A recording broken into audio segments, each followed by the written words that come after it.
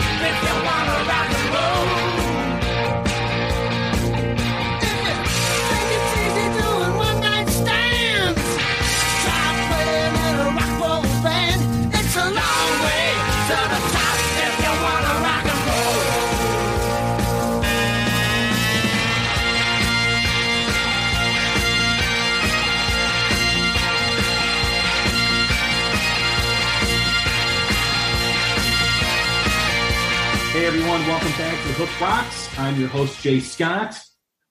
Glad you're aboard. Glad you're listening once again. We are part of the Pantheon Podcast Network, a great platform of music-related podcasts. I always mention my friends, the Cobras and Fire podcast with Baco, Shout Out Loudcast with Tom and Zeus, Mistress Carrie, as well as Martin Popoff, the rock historian. You can follow them on Twitter at Pantheon Pods, as well on Facebook, and check out their website, pantheonpodcast.com. You can check out The Hook Rocks on Twitter at The Hook Rocks, as well as Facebook, and follow us wherever you do podcasts, Amazon, Spotify, Apple. We're on every platform. Thanks for tuning in to some of the great guests we've had over the last month. We did a great episode with Emer Reynolds, the director of the Phil Lynott documentary, Songs for While I'm Away. We had Phil Lewis from LA Guns. We had some sensational, great new bands like Crooked Shapes, Black Spiders, Crashing Wayward, and Abby Kay as well. She's all geared up to tour with Nita Strauss again in the coming year.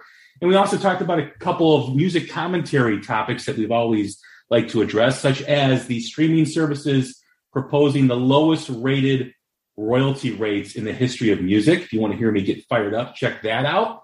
As well as we welcomed Rob at Skylab Tapes talking about ear protection at live concerts and the importance of protecting your ears so you can enjoy concerts when you get, in the older stage of your life. You can still listen to rock music and live music as well. But we've got a great episode for you lined up today. I did mention Pantheon Podcast. I always mentioned this podcast in the intro. It's with my friends Carmen Apice, Vinny Appice, and local Chicago promoter Ron Anesti on the Hangin' and Bangin' podcast. I'd like to welcome Ron to talk about current live music venues and what's going on with live music and how things have changed over the last couple of years, how things continue to evolve, and what's going on. Ron, how are you? Hey, Jay, good to talk to you, brother. I really appreciate your what you do all the time and supporting what we're all trying to accomplish and just keeping live music alive and keeping the legacy of guys like Carmine and Vinny keep rocking it, because those guys, I mean, talking about Carmine and Peace, holy smokes, we're in our 74th episode of Hangin' and Bangin', and it just never ceases to amaze me. Each week as we do this, we have people like just a lot of big people in rock and roll, but the level of respect they have for Carmine is something that it's almost like an unsung hero of rock and roll. I mean, he does get props, of course, but man, the guy is right up there with every other icon with regards to touching the amount of musicians that he's touched. And it's just an amazing thing, and I'm fortunate to be a part of it. So thanks for recognizing guys like Carmine and Vinny. They're both great. I haven't had Vinny on yet. I'd love to have him on. But between both the brothers, they've played with everybody. I mean, Vinny, he was on a John Lennon song. Not a John Lennon song. That's a great story he'll tell. Yeah. Just right place at the right time kind of a thing. But again, he's a drummer for freaking Black Sabbath, right. for Dio, with Ronnie James. For Dio, Right. It's just it's almost unfathomable. When you talk about what Carmine's done and how, the amount of time he spent with Zeppelin. He's had experiences with the Beatles, the Stones. Just everybody. Of course, Rod Stewart. Just legends and legends and legends. And everybody knows him. And people give him props all the time. What's really interesting about Carmine is when you look at rock music from the 60s, 70s, 80s, into the early 90s, that was rock and roll's heyday. He was a part of all of it, from Vanilla Fudge to Cactus to Jeff Beck to Rod Stewart to King Cobra to Blue Murder and all the stuff that was happening in between. He is a walking history book. Really is. It's those who have survived are the ones that are able to reinvent themselves, to conform with not necessarily with the genres of the day, but with other approaches, other perspectives of their genre. If you look at Blue Murder, King Cobra, Cactus, you look at those of the Fudge, of course, it can be construed they're relatively the same genre, but different perspectives. But then, would you ever expect him being the drummer on If You Think I'm Sexy, or Do You Think I'm Sexy? What is the one for Rod Stewart? But then you look at what really made the Fudge was, a Motown song. Mm-hmm. So it's just, those guys who have the wherewithal and the open-mindedness to be able to reinvent, to conform, to stay relevant. And he's 75 and he's still doing it. I'm hiring him still. Yeah. Well, hey, we always start the same way every time we have a first-time guest on the podcast, and that is really what we're all about. Just like a great rock song has a hook that sucks you in, every rock fan has a moment, whether it's a song, an album, a band, or performance that hooked them on rock and roll. What was it for you? The moment that hooked me? Yeah. You know what? I think part of it is that, you don't even realize. It's easy to kind of take a step back now. And when you say something like, I really fell for it when I went to my first concert, or first time I met somebody, backstage, I got the bug. But, I think looking back, it happened to me and I didn't realize it, because the music when you're 15, 16 years old is the music of your life typically. And that was what it was for me. My first concert was the 1976 amazing show at Hawthorne Racecourse outside of Chicago, when they had Peter Frampton and Frampton Comes Alive first came out in 76. And on that same bill was Lynyrd Skynyrd, Gary Wright, Yes. That was my first show, Wow. It was amazing. And then also I got lucky because a neighbor of mine was in charge of security for what Live Nation is today. Back then in Chicago was Celebration Flipside, which they had all the record stores and they promoted all the shows. And this guy was in charge of security. So I'm 14, 15, 16, backstage at every show. And I'm talking about Rush, Alvin Lee, Alice Cooper, Zeppelin, of course, freaking REO and Styx were opening acts. Heart was just coming out. And I got this appreciation for this style of music that, I think of it almost every day to this day.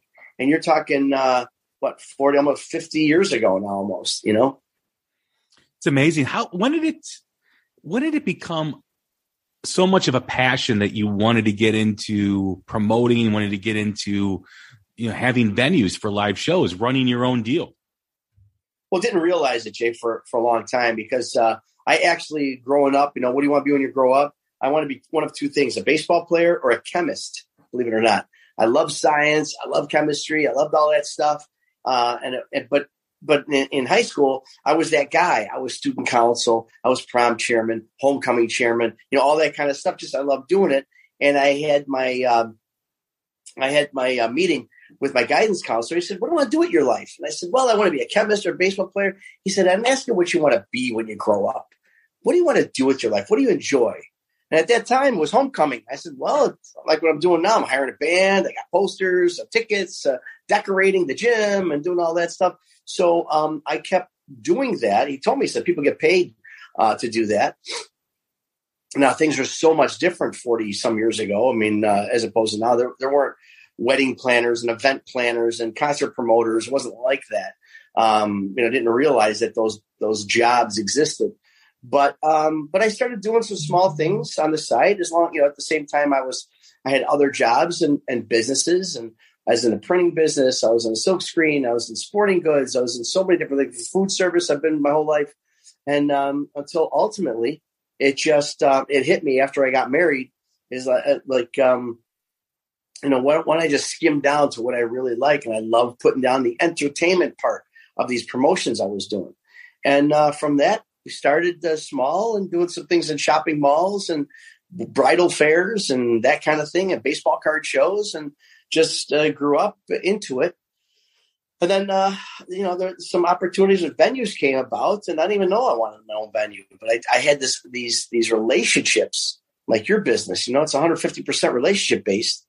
Well, you start knowing these acts, and they know you by first name, and you've got phone numbers, not cell numbers, because that didn't exist back then. But you had phone numbers of celebrities, and you had access to celebrities, and I finally, the Arcada Theater in St. Charles, I've had for 17 years now, that became available, and I be careful what you wish for. And I made it a stupid offer. All of a sudden it was mine. I'm like, holy crap. Now what do I do? And had to learn the hard way, the business of being a venue owner. But since then, opened up several other venues. And now we are just rocking and rolling harder than ever. When you think back the last couple of years, and there was a pause for a while on live shows, live streaming became more prevalent. How have you adapted to the new age of live music?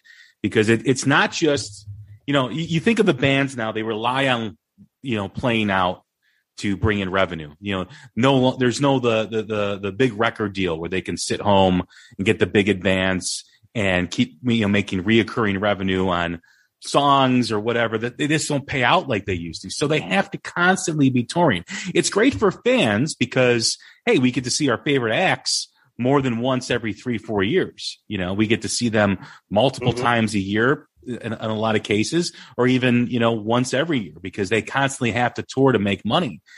But, with the pandemic came some restrictions, and bands also learned that live streaming events, is a way to stay connected with fans.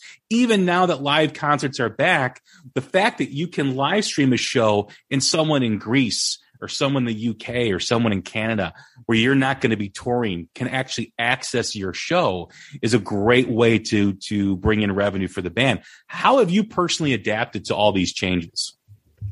To be honest with you, Jay, at first it was, I thought a lot about it. I think this is a new world.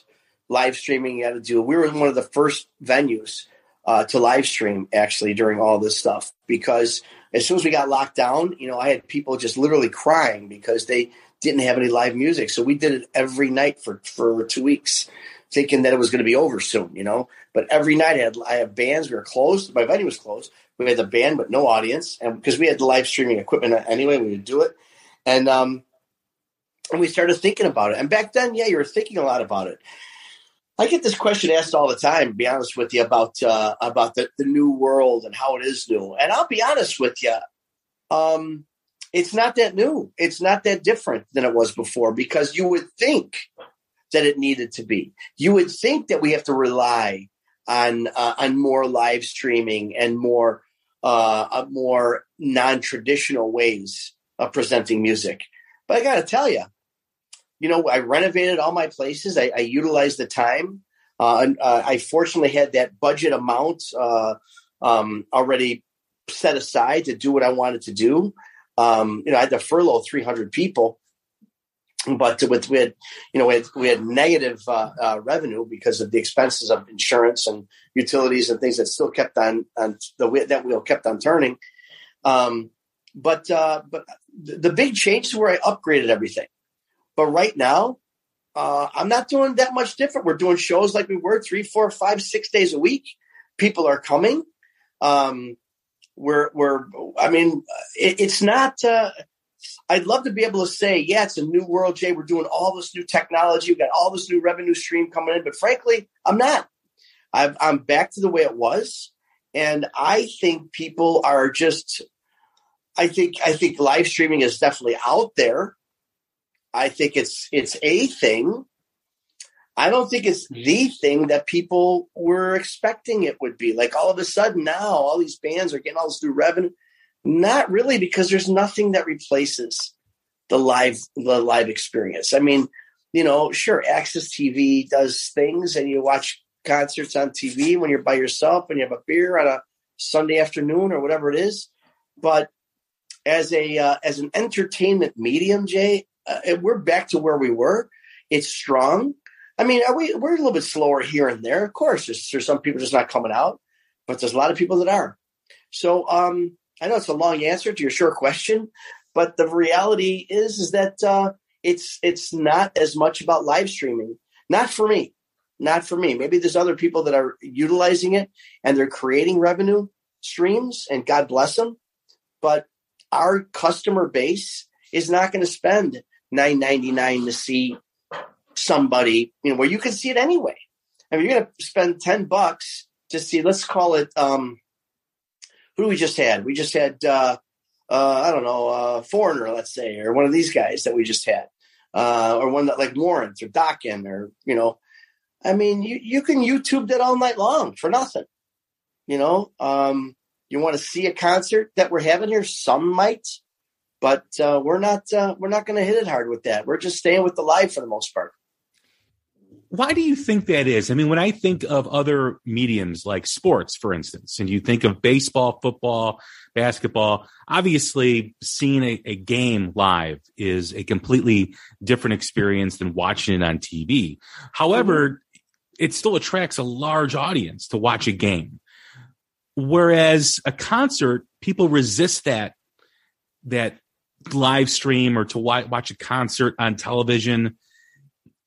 Why do you think there's a difference in how people absorb it, or they don't want to absorb that kind of medium versus a sports medium where you can watch it from the comfort of your TV for 3 hours and enjoy it just as much as you'd be there? Yeah, I think that it's two different things, Jay. I mean, in sports, there's a lot of downtime. There's just a lot of downtime, and it's not choreographed. There's a crescendo coming. There's some hits coming. There's a finale coming. It's building. And it's one song. It's not like, I mean, if you could give me a home run every inning in a ball game, if you could give me, if that's what it was home runs or touchdowns or goals every period or something, you could give me that. But because there's so much downtime, I think in sports, I think the musical experience is a very experiential, sensory experience. The sound is so important. The vibe of being around people who are also loving that music. I just think it's a different experience. It's not as the live, if you take what's exciting in sports, it's the possessions, it's the great plays. It's if you could take that and put that into a 90-minute or a 75-minute thing, I think a lot more people would go to it because you get that experience. I don't know. Music on TV has always been music on TV. I don't think it's, if you got a really good sound system connected to your TV, I guess that's okay. You can turn the volume up. That's okay. But there's no, you can watch a football game and when they score, get that excitement. I don't know that you could watch a concert, get the same excitement when Jason Bonham and his Led Zeppelin experience plays Stairway to Heaven. You stand up at your house and I don't know. It's just not the same. I just think that there's nothing that can replace live music. I just don't think so. As far as though learning to maximize the revenue from live stream, I mentioned in the beginning, of our conversation how, if a band like Tom Kiefer, who I know you're going to have at the Displays Theater and the Arcada, I think in March or May or something like that. Oh, they're doing it. It's really cool. He's doing a thing called, I forgot what it's called now. It's called something, but it's with Tracy Guns and it's with Faster Pussycat. Yeah. It's this whole package, and we're excited about it. It's going to be awesome. I look forward to it. But for a fan who is overseas or in a different country, who maybe, is not going to see a tour like this and is a big fan of all these acts, is there an interest in maximizing that revenue by having that, open to those types of fans where they can go on their computer and watch a show in another country that they're not going to see, and they won't see this guy perform forever how long, and they haven't seen him perform for however long? There has to be some audience for that. Or am I wrong on that? No, you're 100% right. And, the challenge here, which I think is going to be one of the positive byproducts of this whole thing that we've been going through, is, the hard part about the streaming thing has always been the rights and clearances. It's never been, you could do it on your phone, you could do it on a camera, you could do it. Doing it is not the hard part. It's getting, again, it comes down to the almighty dollar and how you monetize that, and who's, the publishers, that's the thing. And that's where ASCAP, BMI, CSAC comes in. The broadcast rights has always been a difficult thing. This whole live stream thing is a new animal. They're still trying to figure it out, because how do you get that, how do you put a price tag on it? They're still trying to figure it out. Once that part of it becomes easy, you'll see a lot more live streams. But right now, got to keep in mind that, the publishing rights to all these songs that these bands play, 80% of them, they don't own their own publishing. And they're different publishers. It's not like one publisher owns, like they do a set. If they do a 15-song set, they could have 15 different publishers. Mm-hmm. They can have, it's a very complex, not only complex, but, it's undefined as far as the formula, really, on how to monetize this. It's out there. They create it. Obviously, it happens. You see it on PBS. You see it on Access TV. You see it. So it's there. But it's hard and very complex. So that's why it behooves the bands to do that. But for me, by the time, as a venue owner, remember, for me, much of our revenue is about food and beverage, sponsorship, promotional partnerships. That's where our revenue, we don't, we would never make it on ticket sales alone now, because the bands make the lion's share. People think they see a full house here at the Arcada or one of my other places. They're like, man, you are making a ton. I'm like, no, the artist is making a ton. These artists get $20, $30, $40, $50, $75,000 for a 90-minute show. So how many, do your own math. I got 900 seats, average price, $65 a ticket. Do your own math.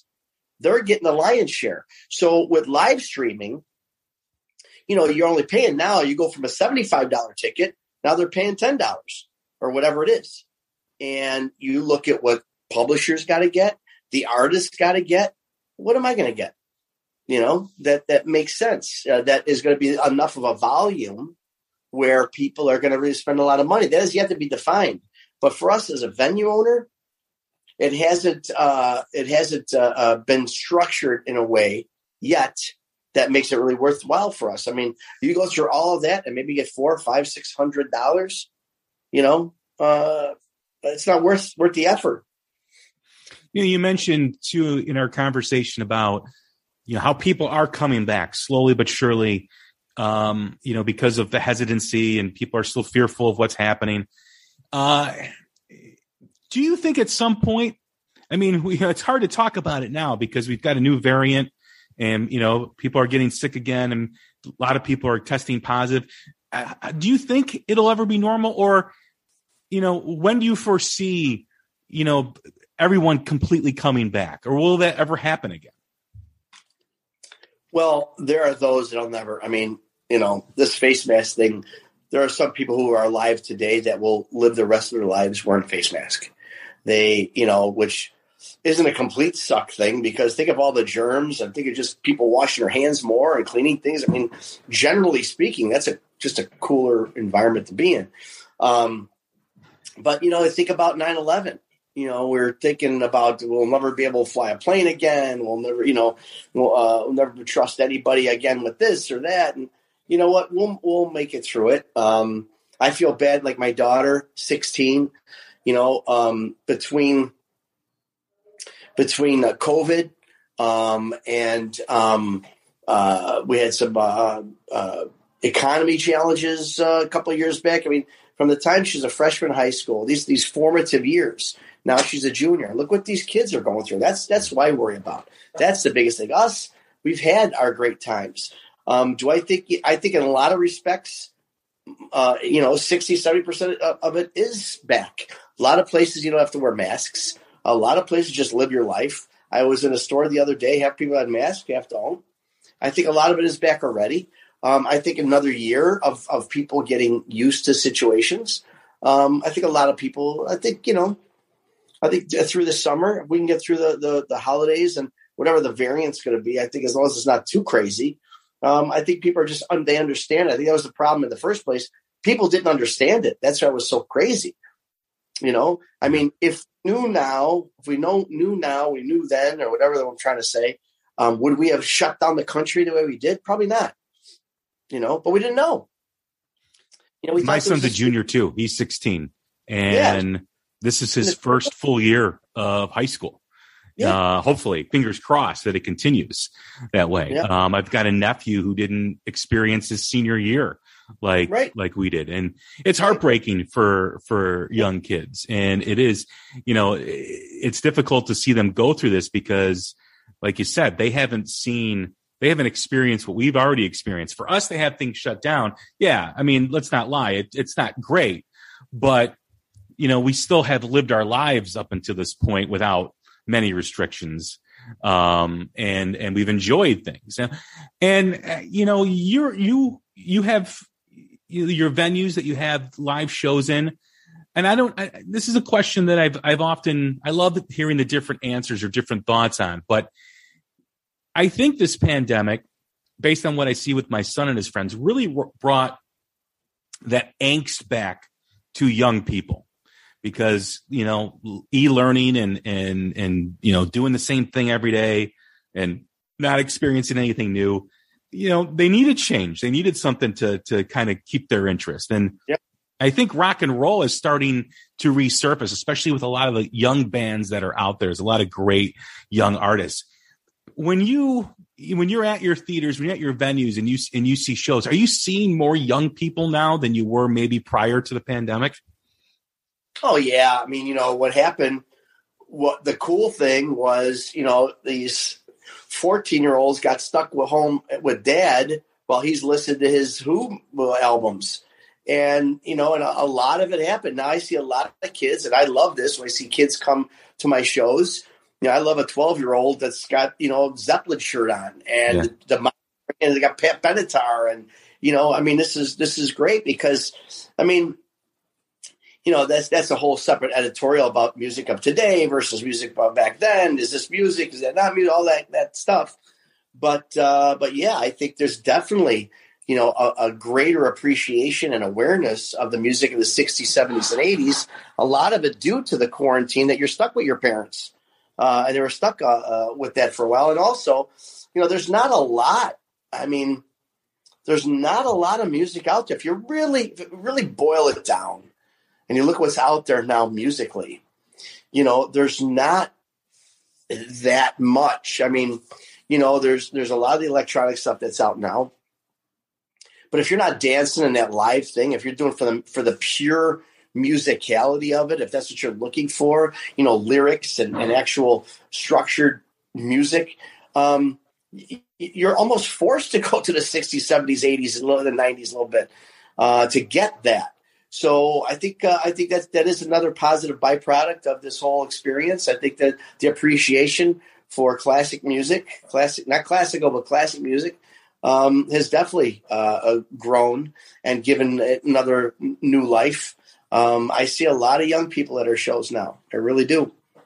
Yeah, it's exciting for me because, when I hear my 16-year-old listening to his music and the bands that he's listening to, whether it's a Dirty Honey, which is a great new band, or Mammoth, or the Struts, or Nick Perry, some of these other artists that are out there, it's actually helped me connect a lot with the younger bands that are out there. And I really think that, I have a friend who said, for 20 years ago, rock music had a bad draft and nothing came out for like a decade, in good rock music. And now you're starting to see these younger bands starting to come up and play blues-based rock music, which is really cool. Sure. And to see a young kid and see his friends kind of gravitate towards that is really exciting too, as well. And I think, when you are at home in e-learning and you went into the pandemic listening to pop music or hip hop, after a while, life becomes pretty stale doing the same thing every day. And you go searching for stuff. And as much as the event, was sad when Eddie Van Halen passed, I think that opened up a whole new exposure to him and the instrument of guitar, because I don't think a lot of young people really appreciated who he was and what he meant to music. And when he did pass, I think it caused a lot of young people to go to YouTube, start looking at his stuff and seeing this amazing player, and then opening up doors for other bands and other artists too, as well, that, hey, maybe my dad's music isn't that bad. It's actually pretty cool. You're 100% right. 100% right. Again, by being forced to find your own entertainment by, searching and surfing the web, and you're coming up on some of these things, these classic rock tunes, and, these people that have been passing in rock and roll, and you see these bios and you're looking it up. Last night I watched, HBO's got this thing called, Music Box. It's a new documentary series, and they got 6 or 8 episodes up already. And one of them was on Alanis Morissette. Great, well done. I learned a lot about her. I watched 2, and I watched the second one was about Woodstock, about the 94 and mainly the 99 Woodstock, what a disaster it was, but it compared 69, 94, 99. Just incredible perspectives. And this is all stuff that you wouldn't normally be watching or seeing. And that goes for the kids too. And I hear it all the time, and I see it. I do see it. I mean, to answer your original question about, do I see, an uptick in youth involvement or youth attendance? Yeah. I mean, I see what I see now that's a little different, which is cool. Before, I'd see the dad bring his 12-year-old son with a Zeppelin t-shirt. Now I see groups of 4 or 5 15-year-olds coming. Like, this is a cool thing out for them as a group. Yeah. I see girls, a lot of young girls. You can tell they're in the music. You can tell they're in bands. They play guitar and stuff. They're loving Pink Floyd. It's unbelievable how many of them love Pink Floyd. Because you got that whole thing. And the other thing that helped with the kids, obviously, is that whole school of rock element that's out there. Kudos to them too, because their format has always been that of more of a classic rock aspect. So those two combined has really given our music a little bit more of a spine to it, a little bit more, some stability that gives me the confidence that it's going to, I'm going to have some ticket buyers in the next 10, 20 years still. Yeah. It's also amazing too, how much young females are gravitating towards rock music.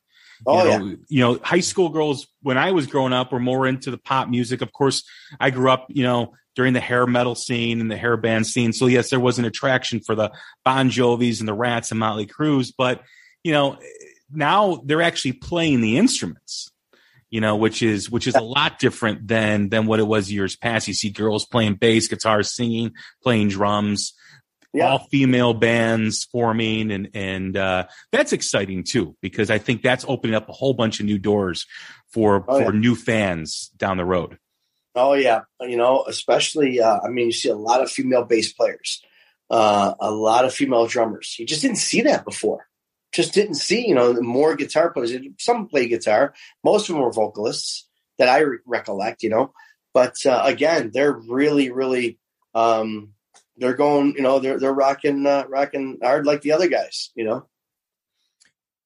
As far as the way you do business and the evolution of music, right?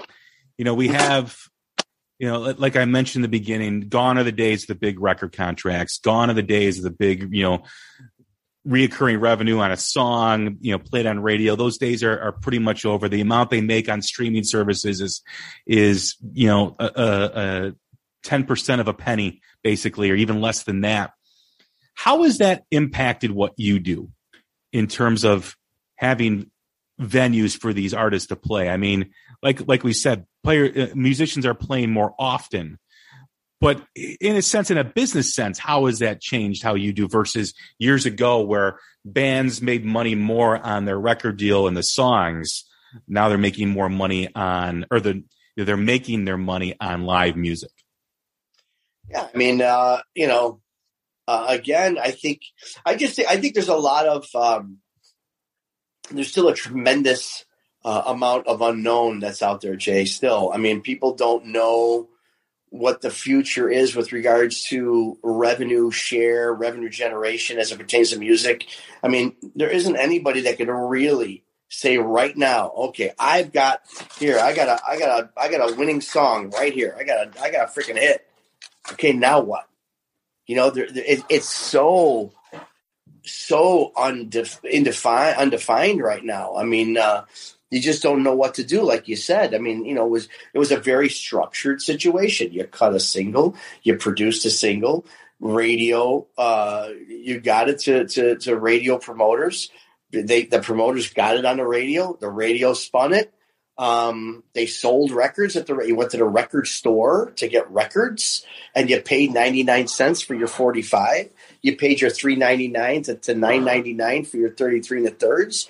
Yeah, I mean, it was structured. You knew what the numbers were. You knew, and you had goals. You wanted, now it's downloads maybe, but even that, downloads are so, 0.0001 cents for each download or whatever it is, and how to promote it, even that too, before, when social media started, when you had, just Facebook or just Twitter or just, you just had these formats or these platforms just came out, you can almost predict like this is going to go big and people are going to remember. They said another name that came out last night that I forgot about. Remember Napster?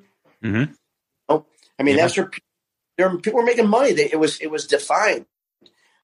Now that isn't defined anymore. No one knows what the hell to do to make a lot of money outside of major concert tours because that is a physical, tangible thing. But now, I just think it's an industry that is being reborn and needs to figure out a lot. Because I go to my, just like everybody, you go to your industry think tanks and seminars and webinars and conferences, and everyone's scratching their freaking head. They just are. Even the guys like me have been doing it for 30, 40, 50 years. We're like, I don't know. I don't know. I don't know. We're just going to keep doing what we know and try to maximize our revenue. But me as a company, let's see. Well, this year was messed up, but typically I'll do, 1,200 shows in a year or something.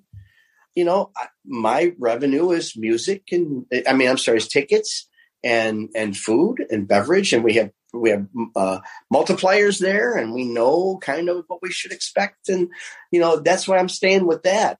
But as far as if you're someone who's writing music and you're trying to get it out there, when watching the story of how Alanis became the Jagged Little Pill came to be the number 2 highest grossing album by a female in history, the number 12th album in rock and roll history. It's at 33 million albums right now. That just by itself, I mean, it's one of the top selling. Like I said, 12 albums in history. But that formula in the 90s is still there. Was still there at the time. You're selling vinyl, you're selling records. Now I think there's just so much unknown that it's redefining itself. And I think in the next 5 years, whatever we know and say right now will be completely different 5 years from now. Yeah, it's also, in my opinion, there's so many ways to access music now, which is theoretically it's great, right? But I also think that there's too many platforms to access music. I mean, if you're a band and you're doing it DIY, do it yourself, you're not you're musicians, you're artists, you create. You don't have, a lot of them don't have business sense. A lot of them don't have marketing sense. They figure, the days of stapling a flyer on a telephone pole are gone, and you got YouTube, you've got all the streaming platforms, you've got all the social media platforms, and not everyone's on one platform. There's people over here. It's difficult. It's a challenge for a new artist to kind of figure out what's happening. You don't have the money to pay someone to do it yet because you're not making any money on the streams. You got to play live to get on a tour that, will pay you a decent buck is not easy because promoters like yourself want guaranteed money or close to it. So they're going to try to team up bands from the same era or whatever. And unfortunately, because of that, the young bands lose out on a lot of stuff, so they've got to go out and tour themselves, and they're playing to, 50% occupancy, 40% occupancy of a venue. I mean, I go to a lot of shows in the Chicagoland area, smaller venues like yourselves. And I see a lot of these new bands, and it's frustrating because I think the music is great, but I don't know. I think the biggest thing is there's not a defined way to get the music, right? It used to be radio and MTV. Those were your two sources. That's where you got your music from. And MTV no longer plays videos. Rock radio outside of classic rock is virtually nothing. It's non-existent anymore. You've got 95 Will Rock and you've got a couple other stations, but really the big time rock radio stations are gone in most big markets. And unfortunately, you can put stuff on a streaming service, but if no one knows who the hell you are, no one's gonna listen. So, it is difficult for a new band to get started. And thankfully there's these festivals that do invite these younger bands on lower bills to play to help them get exposure. But when you're putting together a show, at your venue, a lot of times it's a tour that's coming through. But if you're looking at a band to put on a bill, like I saw Ace Frehley at the Arcada before the pandemic, and I know Enough's Enough, and Enough's Enough's been a Chicago name for years, Sure. Since the 80s. When you're matching a band up or whatever, however you do it, what do you consider when you're doing that? Well, I like to give, I want to make sure that it's indeed a true opportunity. Those guys that just playing, they thought it would be cool to open for Ace or somebody else. A bunch of dads that are still playing in their basements and play a bar once in a while. I truly try to give that opportunity to a band that is looking for, some exposure, looking to be a part of that that professional world where they see how it all works, sound check, backstage aspect, all of that. Of course I support bands that new music. I like bands that are not afraid to do some covers. Some bands are so, no, we would never do a cover. Like, I don't get it. I mean, people, if it's your show, it's one thing, but if you're an opener, people aren't paying tickets to see you, they're there it's about their experience. And I find many bands somewhat force their new music onto people. And they're like, I'm going to get a beer. I say, try to mix it up a little bit, get them in with, if you play a song, a cover, and you play it really well, then you win over the person who doesn't know your band. You win them over because, hey, that sounded awesome. What a great rendition of Stairway to Heaven or whatever, and then you say, hey guys, I wrote this. I was breaking up my girlfriend, this and that, whatever. And everyone, I hope you like it and check this out. and yet they listen. You win them over. They try to win them over with all their own original music in a format that people are not really wanting to hear it, and they don't understand that with the opening act. I mean, some do, of course, and I hugely support. I don't want this to be taken wrong, because I don't want to be said, well, you don't support, independent rock, or you don't support, original music. I'm all about original music. I'm trying to show you how to get more people to listen to your original music, and not to be so arrogant that, hey, I got a 40-minute opening slot here, and for 40 minutes, I'm going to throw you stuff that you've never heard before and try to make it a good time. Yeah. Well, even for my podcast, I would say 35 to 40% of my shows are new music spotlights, new bands. However, I have the Carmen pieces on, I have the George Lynch's on, the Dee Snyders, the Phil Lewis, because that brings in people to the podcast. And hopefully after they listen to one of those interviews, they'll say, oh, check out, what's this new band or what's that? So, I mean, I love talking with new bands and spotlighting them, but you also, like you said, you have to bring people in. And without rap radio and without MTV like there was back in the day, it is a challenge for people to listen to new rock. It really is. I mean, we want these new bands to connect with younger audiences because those audiences will grow with those bands. But to get on tours, to get on stuff like that, like with a classic rock band, you need to have a wider, area of audience, a wider scope of an audience to do that. But I totally get that. Doesn't make it right. It's just kind of reality. It is real. Yeah. I mean, they hate to hear it. We're an original band. Well, good. But in this day and age of uncertainty with regards to releasing new music, you got to get fans. You got to understand that, you want to be successful. You have to make guys like me successful. You have to give me a product that I can sell so that we can stay open and give you a format. They just want to make it solely about artist expression, and God bless you for that. I'm all about it, but you have to help me sell tickets. That's what you have to do. One of the artists I think about is Mariah Formica, who's now the singer of this band called Plush. She used to do these live streams from her house of her covering these songs, whether it was a Steel Heart song, whether it was a Heart song, all these bands, and it grew her fan base. Right. And now she's in one of the premier young rock bands. And in large part, that audience was built by her doing those things. Right. And there's going to be a time, I think they still do one or two covers in their live act now, but there's going to be a time where they're going to turn that off because they don't need to do that anymore. But she built that foundation based on doing those covers.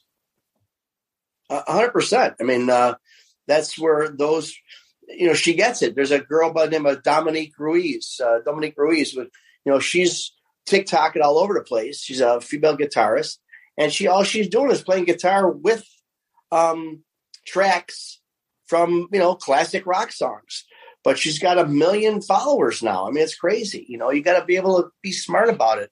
I mean, you think about these songs that have got, that have been listened to by millions of people. Why wouldn't you utilize that door opener?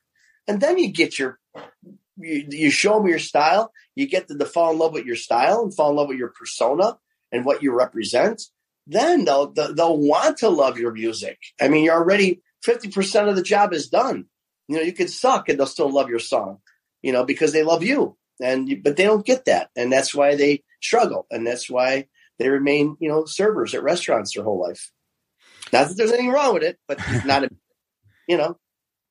As we close this interview, last question, as we move forward, farther away, I mean, obviously the pandemic's not over, but we are inching to that moment where we're getting farther and farther away. Obviously the new variants out there that has people nervous. As you move forward into 2022, where do you see live music going? Is it still going to be status quo? Do you still expect to see growth happen with live music? I do see growth. Like I said, I mean, this whole thing is become an abortion issue. 50% of the people are freaking religiously against it, and 50% of people are religiously for it. I mean, is it? I was talking to a guy before. This mask thing, it's all a lie. This is just a flu. And other people are like looking at me. I get people who are mad at me, like, I can't believe you're still having shows and putting people at risk. I'm like, anybody who could tell me they've got the real answer, you're either in La La Land or you're lying, because nobody knows. Nobody knows. All we can do. That's where my philosophy is. We're going to live. I'm going to live. I'm going to keep doing what I do and stay as safe as we can and be responsible to degrees. But nothing's 100%. And I think, people are learning to live with it. And I mean, you look, I think I said this earlier. I don't know if I did, but Spider-Man came out this weekend. And, with all the variants and all the COVID and all the stuff and death and destruction and crime and all this stuff, still, this past weekend, Spider-Man was the third. This one was the third largest grossing opening weekend of any movie in history. So people are still coming out, So what does that tell you? So I think people are just going to learn what makes sense for their own lives. Yeah, they're going to assess risk, And that's it. And that's what it is. And notwithstanding something that's all of a sudden leeches are growing out of our freaking nostrils and stuff. I don't even know. But I think, it just feels that like it's inching towards positivity. And I think if we get through the holidays and the hot weather comes back and I think we get through to the summer, I think people are just going to be like, you know what? We're back. That's what I think. Yeah. Well, Ron, I appreciate you doing this. Thank you very much. Hey, man, I love what you're doing. Keep going, man. Keep rocking, Jay. I appreciate it. I can't wait to see some of the shows at either the Arcada or Des Plaines. I got to check out the Des Plaines Theater. I haven't checked it out yet. Magical, bro. It's magical. I'm telling you, it's both places. I'm so excited because people are just emotionally attached. They love the music. They love the experience. They love the extra that we put in. We put in millions of dollars at both venues. Got tons of bathrooms, which is so important. Just ask those guys who tried to put on Woodstock how terrible that was. Yeah. But no, we're back, man, and we're rocking strong. Awesome. Thanks again, Ron. Everybody, I'm Jay Scott. This is the Hook Rocks, the Ultimate Rock Community Podcast. Stay safe, stay healthy, take care of each other. We'll talk again soon. Thanks.